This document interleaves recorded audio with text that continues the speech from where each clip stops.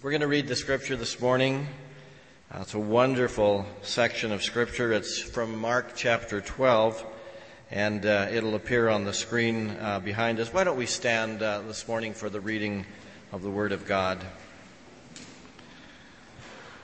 One of the teachers of religious law was standing there listening to the debate.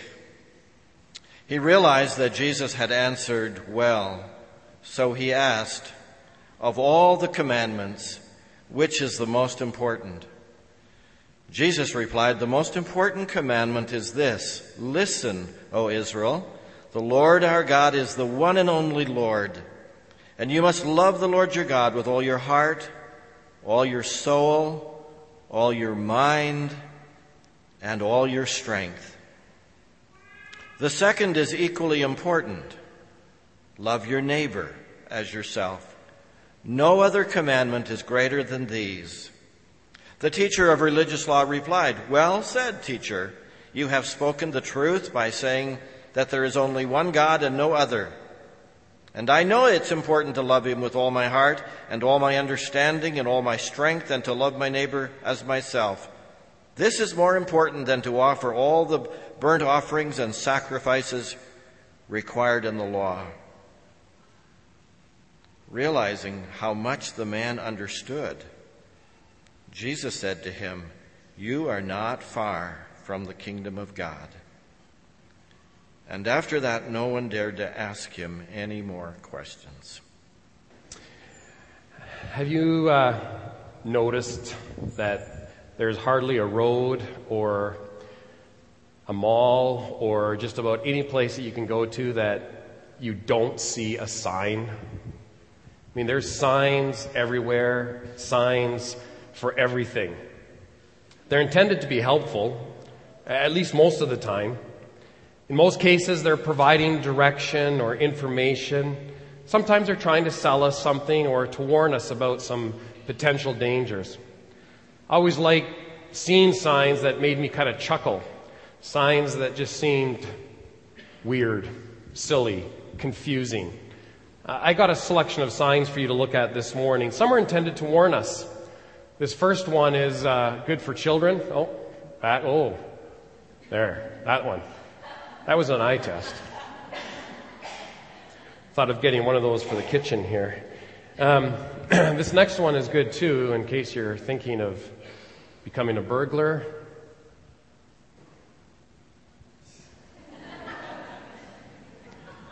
And this next one, you might want to think a couple, just think about it.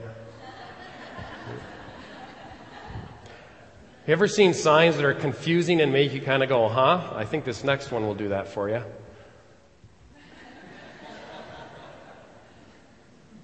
How about this one?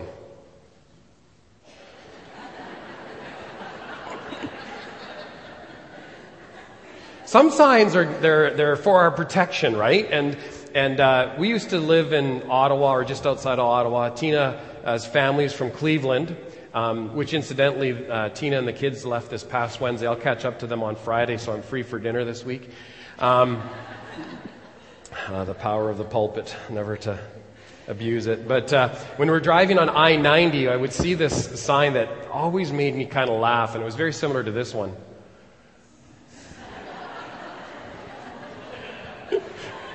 And in case you're wondering, why would you not pick up a hitchhiker? Wouldn't that be a good, helpful thing? I think this next sign kind of explains it. Sometimes signs express truths. We just did a series on the family. I think some of us might identify with this.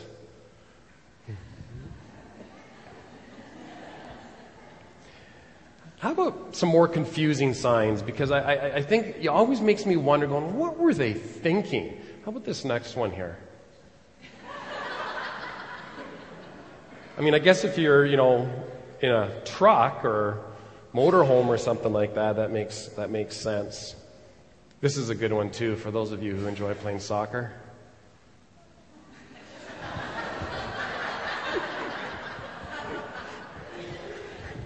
Go kids, go play soccer. This next one is pretty interesting too. It takes you a second.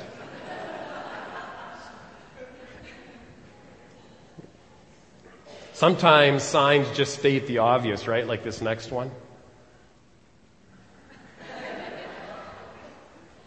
Now, before you move to this next one, I have to tell you, this next one is actually a picture that I took. And at the beginning of May, I took Anna to a volleyball tournament in Abbotsford, BC, and we were in this building, and I'm walking into the washroom, and I see this sign.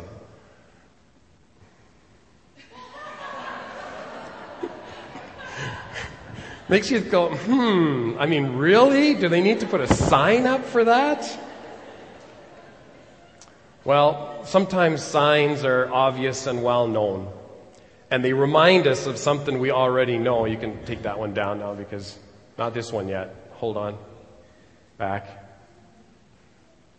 But they remind us of what we already know, and they keep us from missing the obvious. For example, you may know how you're driving, the driving route that you take to work by memory. You know which lights you hit. You know which lanes you need to be in. You know which are the turning lanes. You know where the stop signs are. You know where the yield signs are. Everything is in place. But when you see that stop sign, you're simply reminded of what you already know. Or take, for example, the caution children playing sign that's just around the corner from your house. You know it's there, but seeing it just reminds you to be that extra vigilant, because you never know if a child might run out between some cars and out into the street in front of you.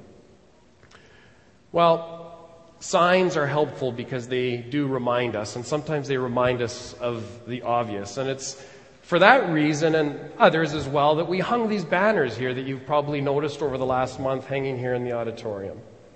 At TCC, we like to be simple and often just state the obvious.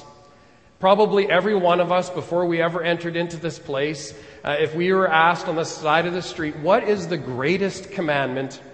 You probably would have been able to answer that question. Love the Lord your God with all your heart, and with all your soul, and with all your strength, and with all your mind.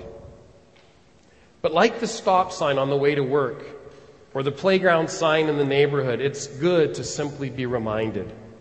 And I think it's good and healthy for us to often remind ourselves of some of the most basic purposes of our life as followers of Jesus. I don't know about you, but I can lose my focus fairly easily. Not always quickly. Sometimes it's just a slow drift, barely noticeable at first, but then a reminder, an event, a challenging word, or maybe thoughts and behavior that surprise me, and it's like, what was that? Where did that come from? Yes, I need to refocus my focus. I need to put it back to where it belongs, on God, on His Word, on His power, on His love. And our hope is that as we gather in this place, or even if we walk through here during the week and we see these banners, it would be just like, oh yes, love God with everything. And maybe you'll find yourself going on through your week and you have this visual flashback and you kind of see these banners in your memory and it's, oh yeah, love God with everything. And so this morning, this message is just a simple reminder, because maybe you, like me, need to refocus your focus. And there's really two aspects of this great commandment that that was read for us already. It's just love God and love people. It's love God with all your heart and with all your soul and with all your strength and with all your mind. 3 of the 4 Gospels record this verse with some slight variations in wording and in the circumstances in which it is read. You'll find it in Matthew 22. And in that situation, an expert of the law was testing Jesus. And there's a bit of an antagonistic feel to the exchange. This expert asked Jesus, which is the greatest commandment in the law? And Jesus replied, love the Lord your God with all your heart and with all your soul and with all your mind. And then said, and the first, that's the first and the greatest. But the second is like it, love your neighbor as yourself. You'll also find it in Luke chapter 10. Here again we find an expert in the law was testing Jesus. But this time he asked Jesus, teacher, What must I do to inherit eternal life? Now, Jesus doesn't directly answer his questions, but actually asks one of his own, actually two questions. He asks the expert who asked him, what must he do to eternal life? He says, well, what is written in the law? How do you read it? And this time, it was the expert who answered, love the Lord your God with all your heart and with all your soul and with all your strength and with all your mind, and love your neighbor as yourself.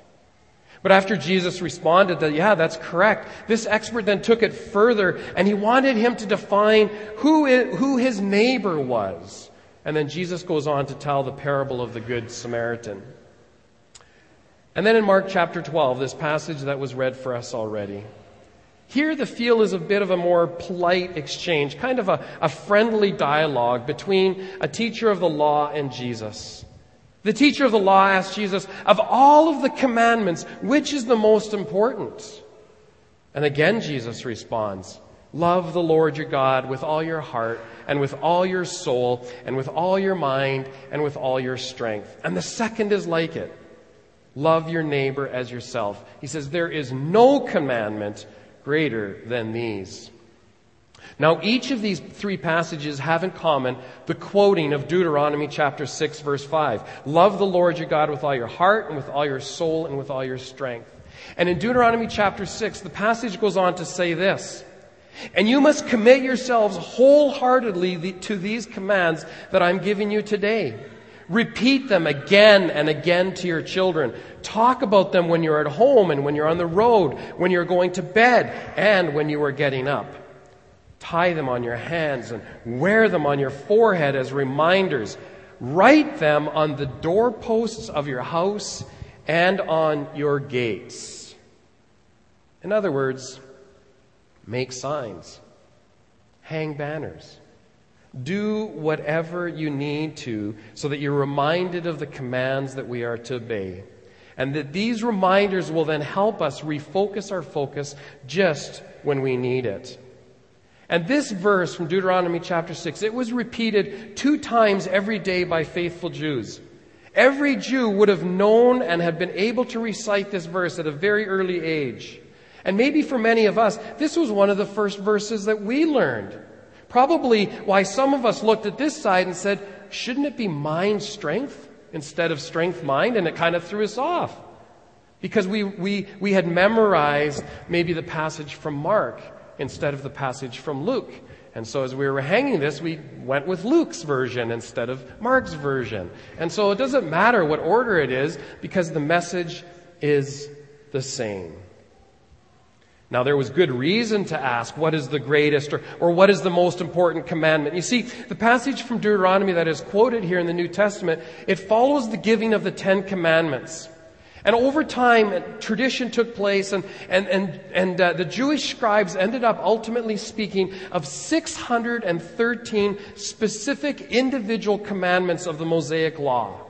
And they were even separated into 364 negative ones and 248 positive ones.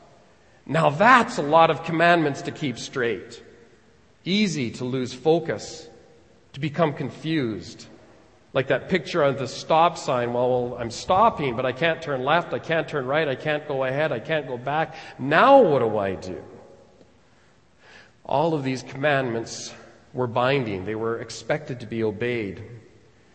But it was assumed that there was a distinction between the weightier ones and the lighter ones. And attempts were often made to sum up the whole law in a single unified command. So it's not surprising that Jesus was asked, what is the greatest or what is the most important law? Because it was this topic that would have been debated by the experts on a regular basis. And to bring clarity, to bring the law into focus, what is the greatest and most important command? Jesus, how would you sum up all these individual commands? And Jesus reminded them of what they already knew. Love the Lord your God with all your heart and with all your soul and with all your strength and with all your mind, and love your neighbor as yourself. Now I want to just highlight 2 words to begin with here. And the first is love. It's such a broad term. What does it mean? And it's used here in a sense of an all-inclusive affection or emotion. And it's the kind of love that ultimately motivates and it motivates our obedience and our actions. It causes an active response. And so when we talk about loving God, it means that we live our lives in such a way that we actually seek to please God and bring glory to Him. That we do it intentionally. And it was love that motivated God to give His Son Jesus to die on the cross for our sins.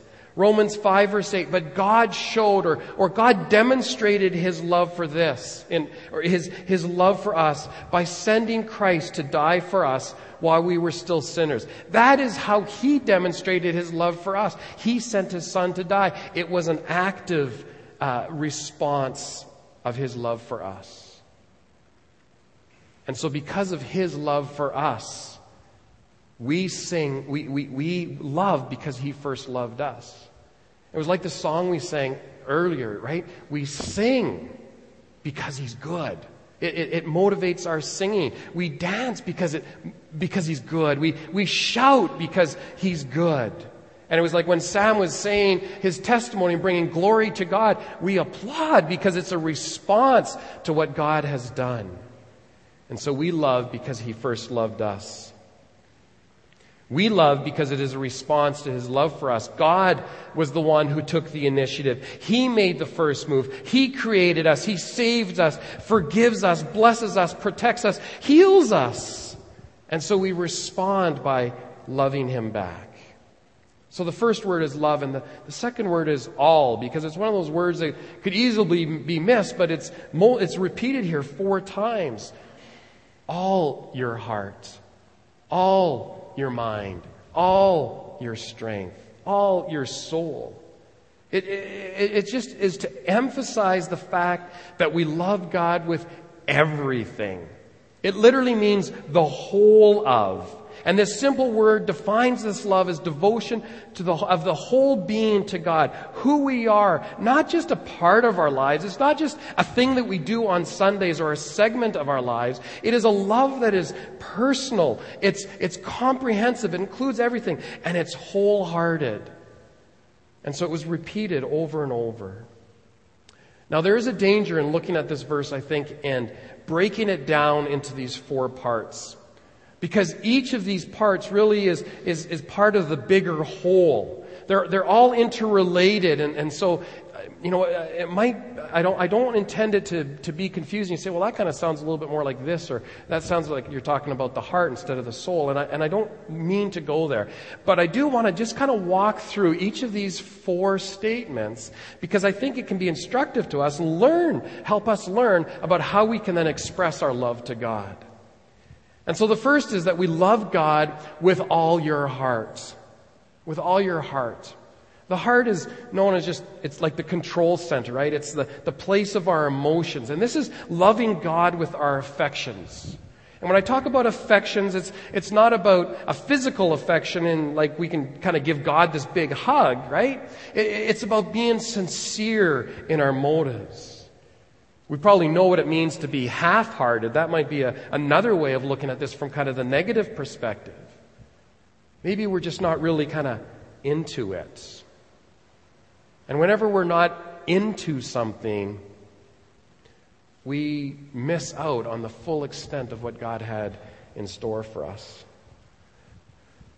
This is a little known fact about myself, but I took 5 long, arduous years of piano lessons. And I could sit down at that piano and play 1 scale because I wasn't into it. And I have to tell you, this is a little bit scary for me to talk about because my dad's here this morning.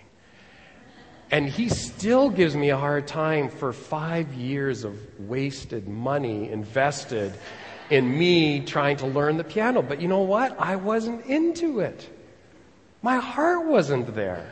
And I would sit at the piano after school, and we had a big patio door right behind me, and my friends were out in the back alley playing road hockey, and I wanted to be out there with them. And I would do whatever I had to do just to get through it.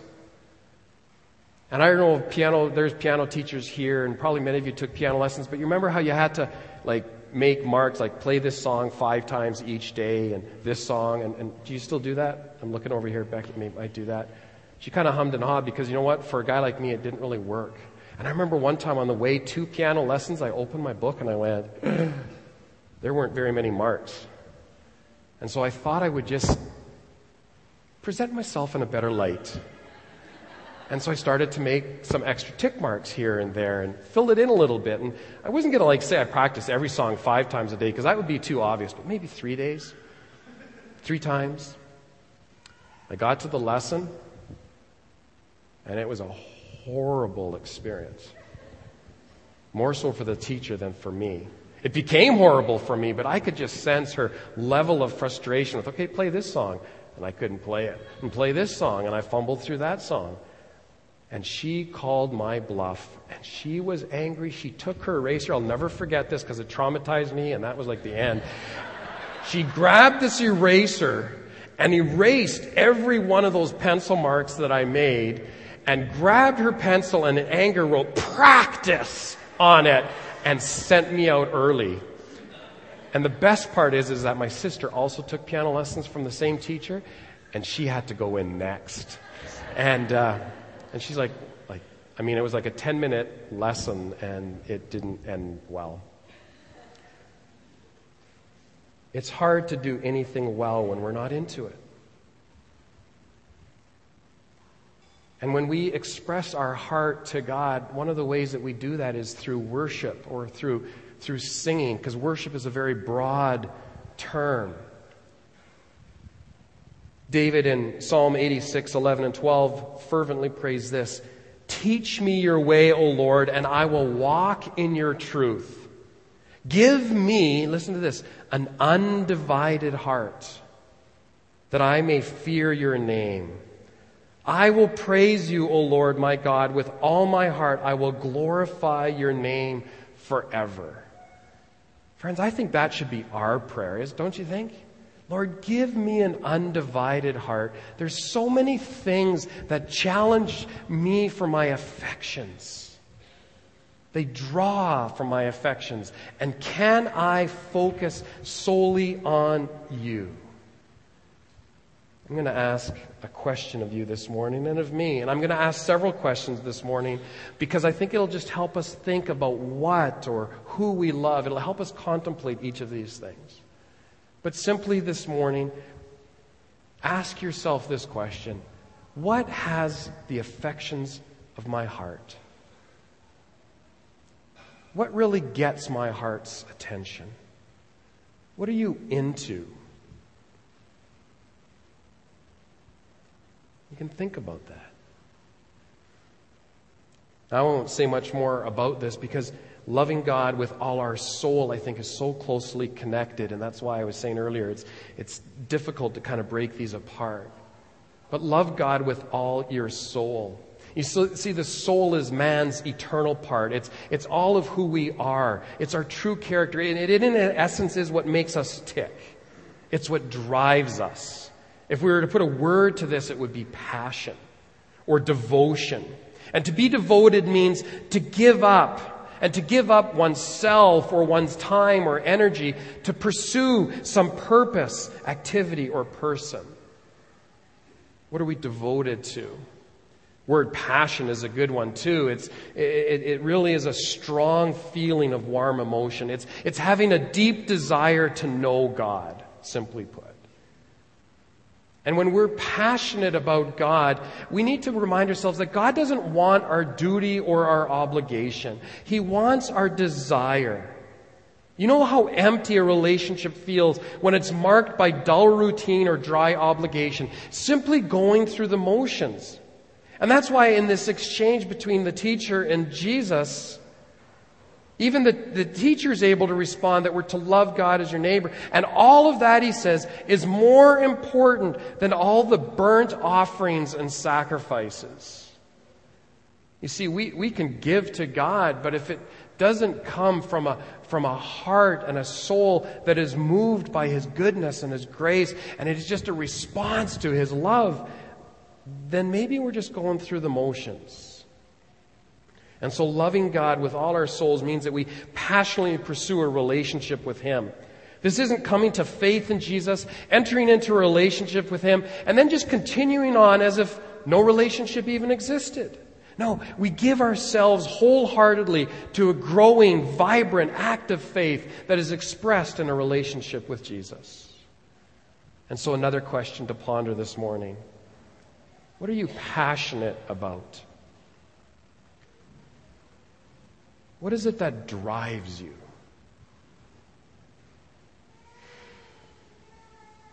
Well, we love God with all our heart, and we love God with all our soul, and we love God with all our mind. Remember, we're in Mark's version, so now we're starting back there and coming forward. This is just what I might call an intellectual love. It's our understanding. It's our thought capacity. And so we add our intelligence to our affections so that this isn't just some blind devotion. We thoughtfully follow God. We get to know Him. We get to know about Him, but we actually get to know Him. And we think about Him. And we talk to Him. And we know that He's always with us. And He has our attention. He has our focus. And when we have our attention on God, it's an expression of our love for Him. So can I ask you another personal question? I'm going to anyway. What do you think about the most? What consumes the things that you think about? I have to say that's a scary question for me to think about, because I think about a lot of things. There are many interests that command my attention. Tina, my kids, sports, the Oilers, fantasy football, good things, fun things. But I have to tell you that I do need to be careful not to allow these things to consume me. And every once in a while I catch myself thinking, I probably have spent more time researching players that might be available on the waiver wire in fantasy football. And I know I'm probably stepping on a few guys' toes right now, because you do the same, than I did in His Word.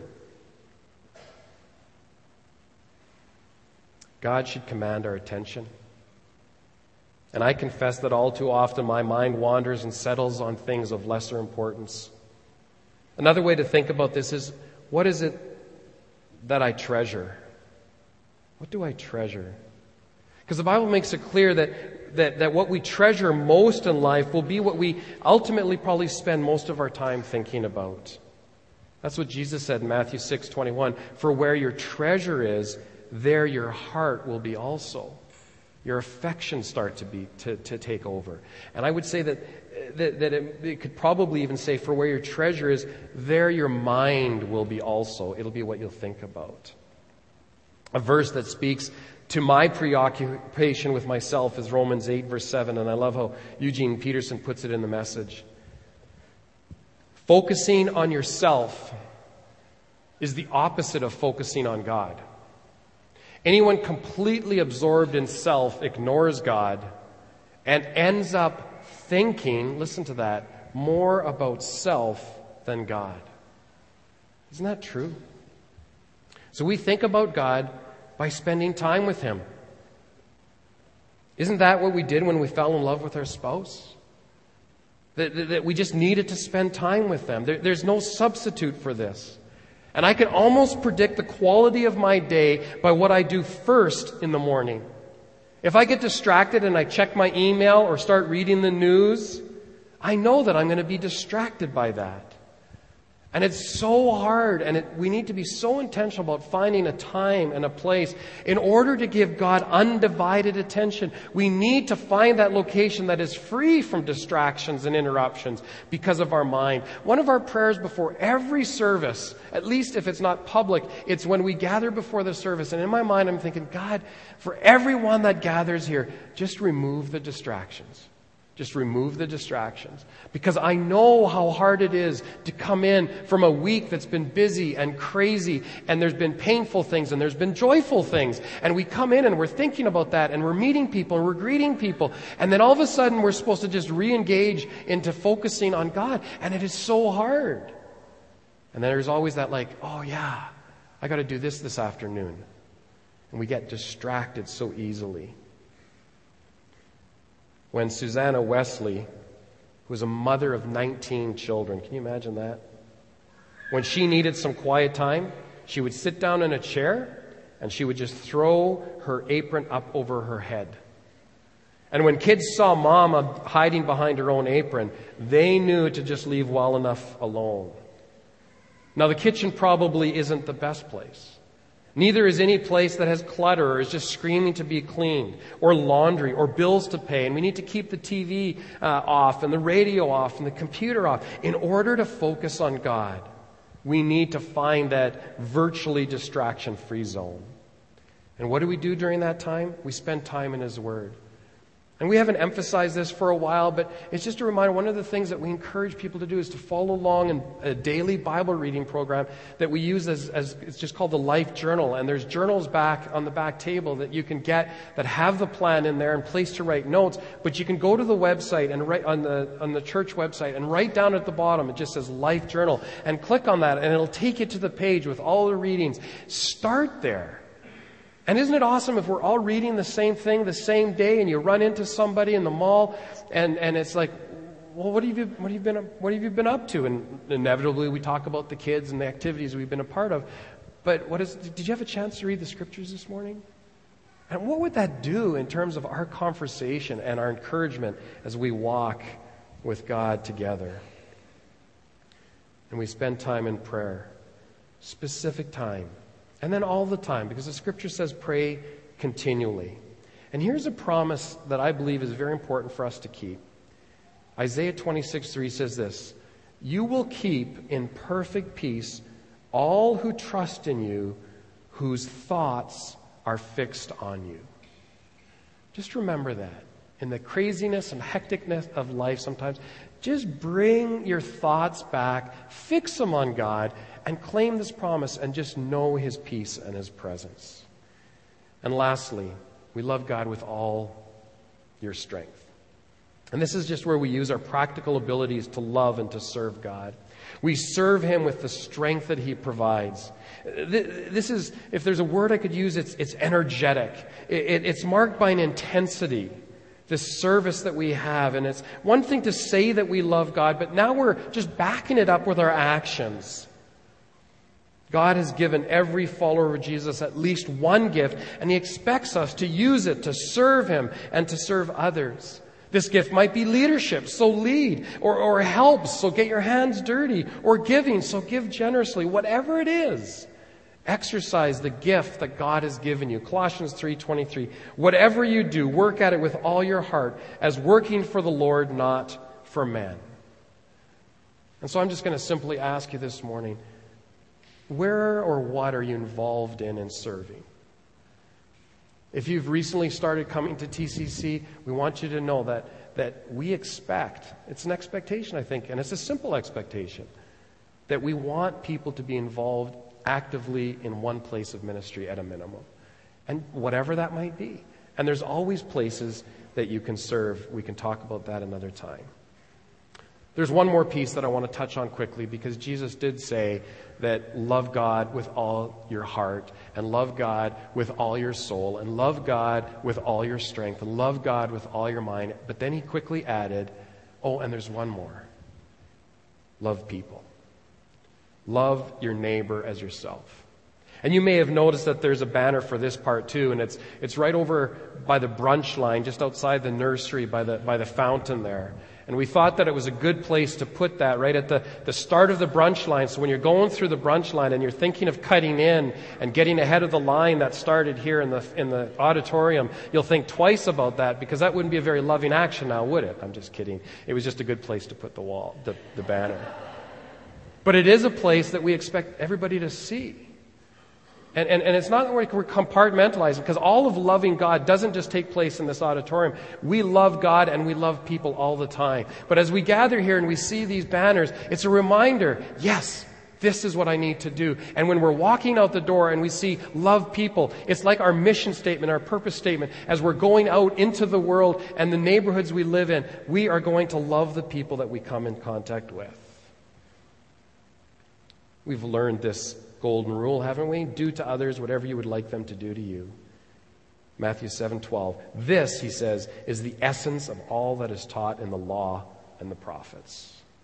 And we just treat others the way we would want to be treated. And when Jesus told the parable of the Good Samaritan, he was making the point that it's not about who my neighbor is, but more importantly, whether or not I'm a good neighbor. All the people I come in contact with. And so, last question of the day. Do I intentionally look for ways to meet the practical needs of my neighbors? And how do I do that?